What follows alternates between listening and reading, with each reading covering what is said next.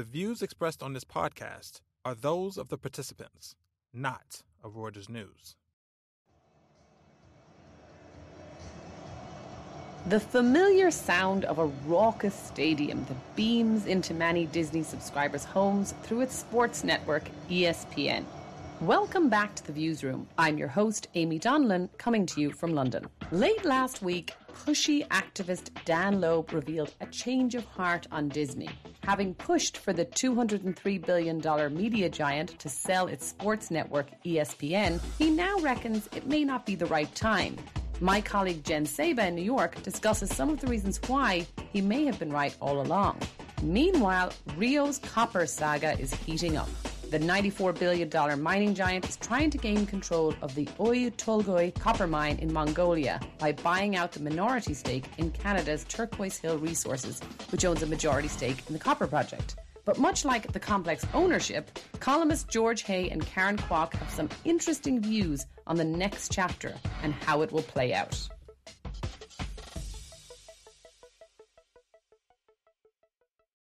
I'm Lauren Silva-Laughlin, the U.S. editor of Reuters Breaking Views, and I am here with Jennifer Saba. Hey, Jen. Hey. And we're talking Disney. How exciting. Disney and activists, one of our favorite activists, Dan Loeb. This is his, second time in Disney.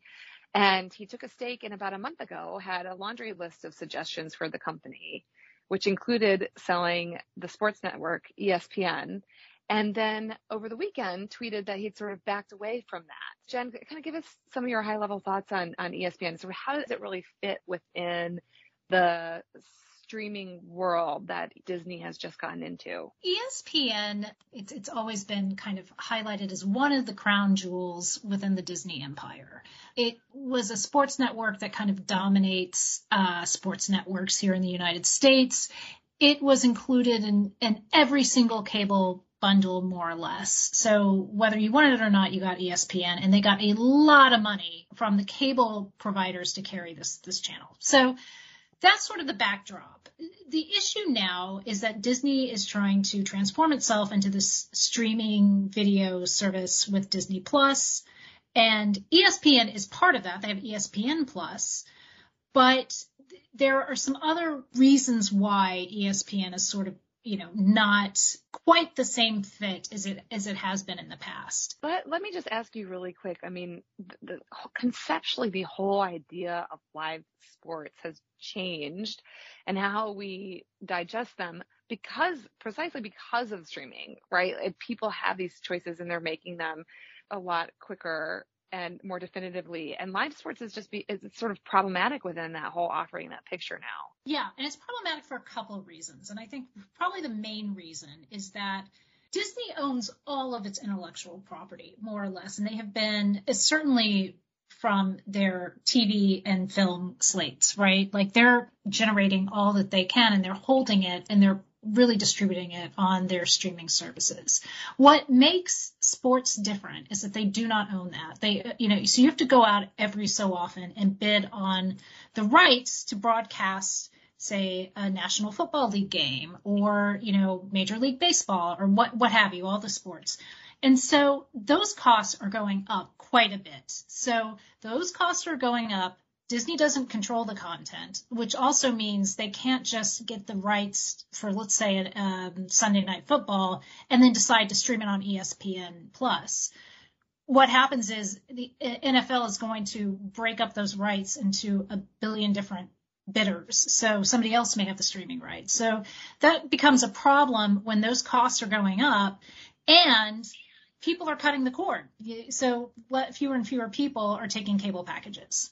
And we've seen some examples, too, even recently, of somewhat disastrous sports streaming exercises, like when NBC tried to stream the Olympics and nobody could really figure out how to get it. And I don't think it did as well as NBC thought that it would. And Disney is not exactly, it has got a different demographic, right, than that might be getting ESPN. So this might fit better with someone else. So you've said basically Disney could just ditch ESPN even without Dan Loeb pushing for that.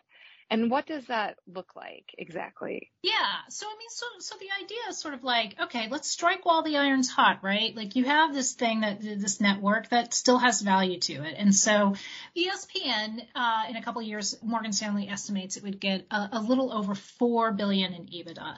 Let's say you put that out on the open market. How would you comp that? You could say it's worth probably more than Fox, because Fox has also a national sports, franchise, and ESPN is just stronger in terms of the ratings. And it's probably less than Netflix, right? So that puts you at about a 10 multiple. So it could be worth roughly 40 billion, let's say. So that's quite a big chunk of change for Disney. And the reason why I argue that they should sell it is because they have a lot of debt that they actually took on when they bought Fox's entertainment and international assets. And they also have to invest in streaming. I mean, it's not cheap to produce this content and to get subscribers and to make money from it. I mean, Disney Plus is still not profitable. And where is Disney with its other businesses? Like, what would this cash be useful? Where is it? How are the theme parks doing? Like, how's the streaming business actually doing? I read even that they were thinking about rolling out some sort of sports betting network if they kept ESPN, which seems like it would be style drift and sort of a disaster. But, kind of where is the rest of Disney's business and where should its focus be? Yeah. So, I mean, really, the way to think about it then is like they would have two major big chunks, right? Aside from the broadcast networks like ABC and some of the other cable channels. But the theme parks, right? Like once you invest in those properties, they throw off a lot of cash and you have people coming in the door. And they also, again, they own that IP. They could do a lot with that. They can, turn rides from, a Star Wars movie. And so there's a lot of synergies between that.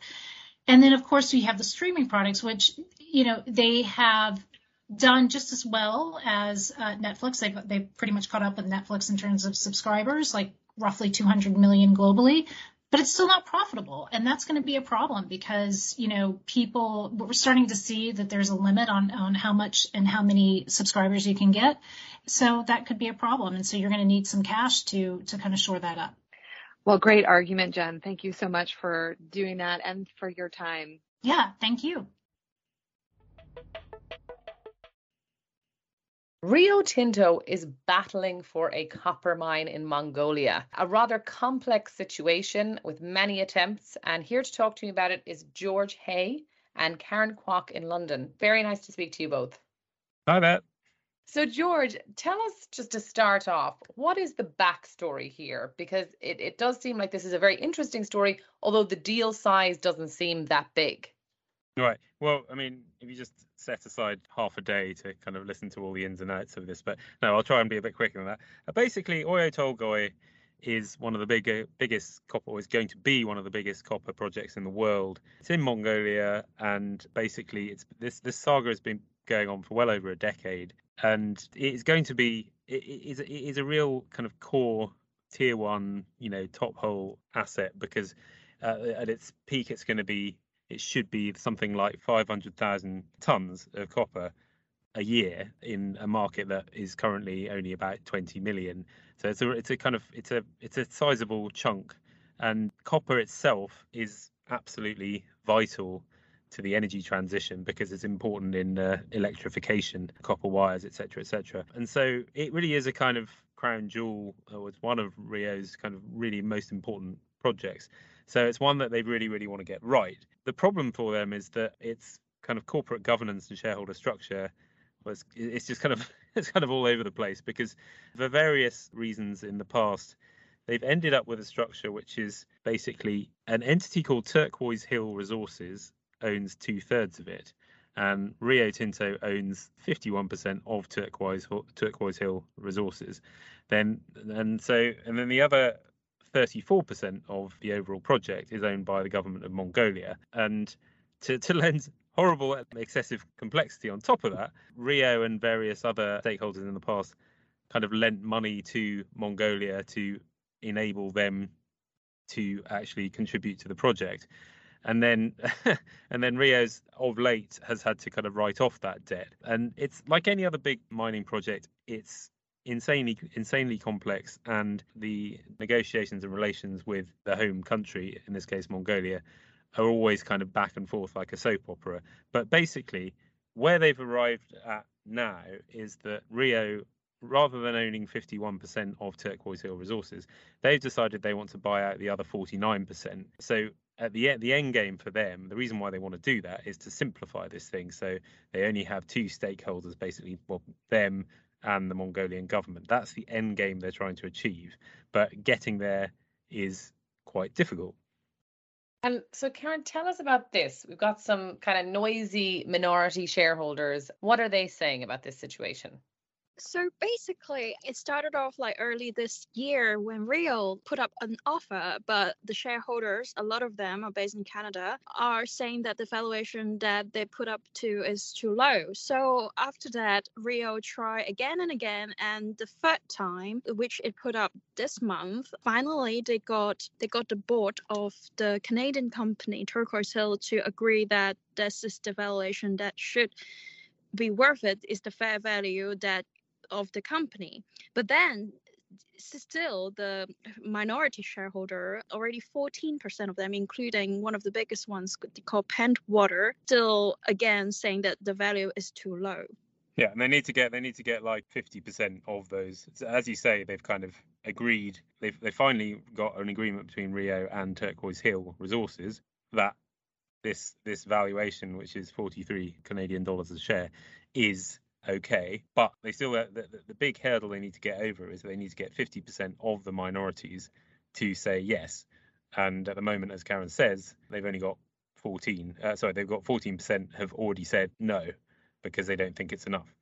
And it's interesting. In your piece, Karen, you've got some very nice kind of crunchy numbers, kind of showing, I guess, how you can get to that $43 a share number. But I suppose this isn't without risk, right? So the mine itself has not opened yet, and you also geographically there could be, I guess, a few problems too. Could you talk us through that, Karen? Yeah, so first of all, for geographically, this Mongolian mine, is situated in between Russia and China. And so there's quite a lot of risk that if something happened politically, that might affect the production, the export-import level. And second of all, the mine, because as you said, it's not opened yet, and it still requires a lot of capital expenditure, more money to put in order to keep it operating.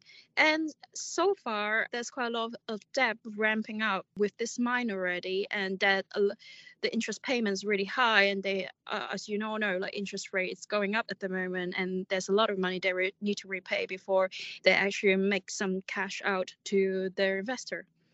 Yeah, and then I suppose the other thing is really that there, you might think it's why do some people, i.e. Rio, think it's worth 43, and others, the minorities, think it's over 50.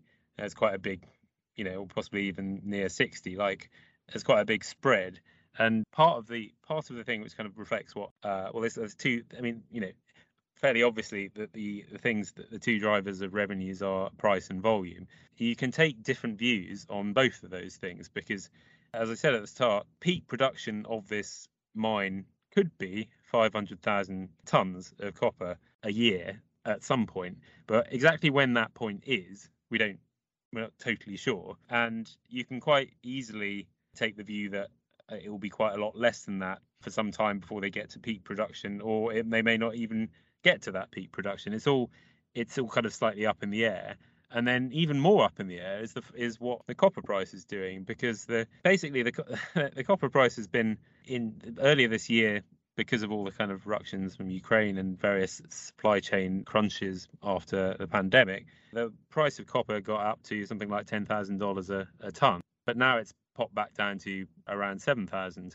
And the thing is, you could either say broadly, if you're Rio, you might say, well, okay, we might be about to have a recession, probably are going to have a recession. That will affect the price, and the price will come down. So we don't want to overpay.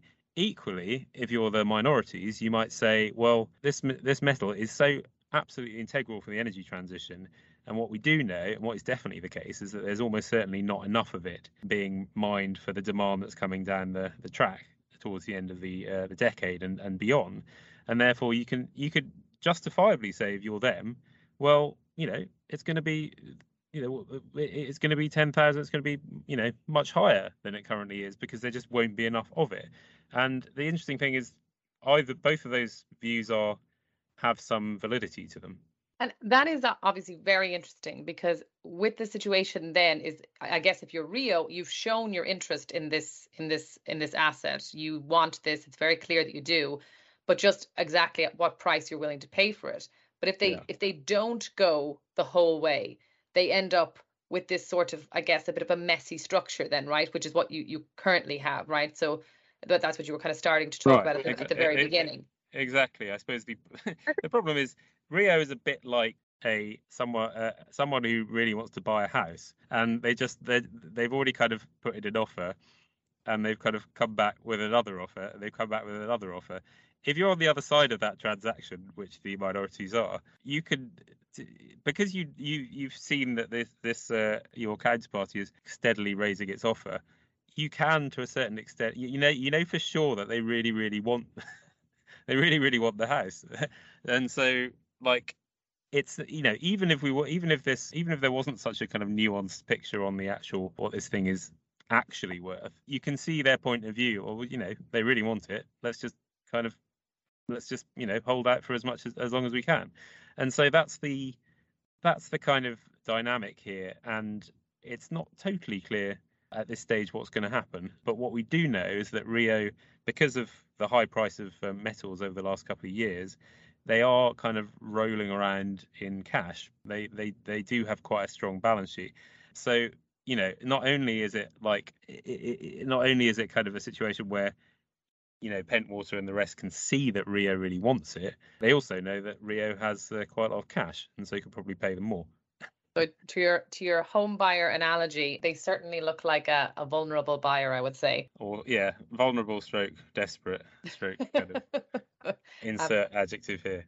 Exactly, absolutely. Well, Karen, George, I would imagine we're probably going to hear more from this, and I look forward to talking to you about it in the future and obviously reading your views. Thanks a lot. Thank you.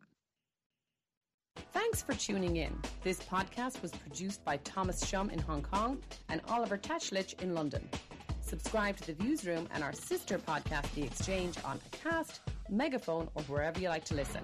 Check out our latest views on these stories and many others at breakingviews.com and on Twitter, where our handle is @breakingviews.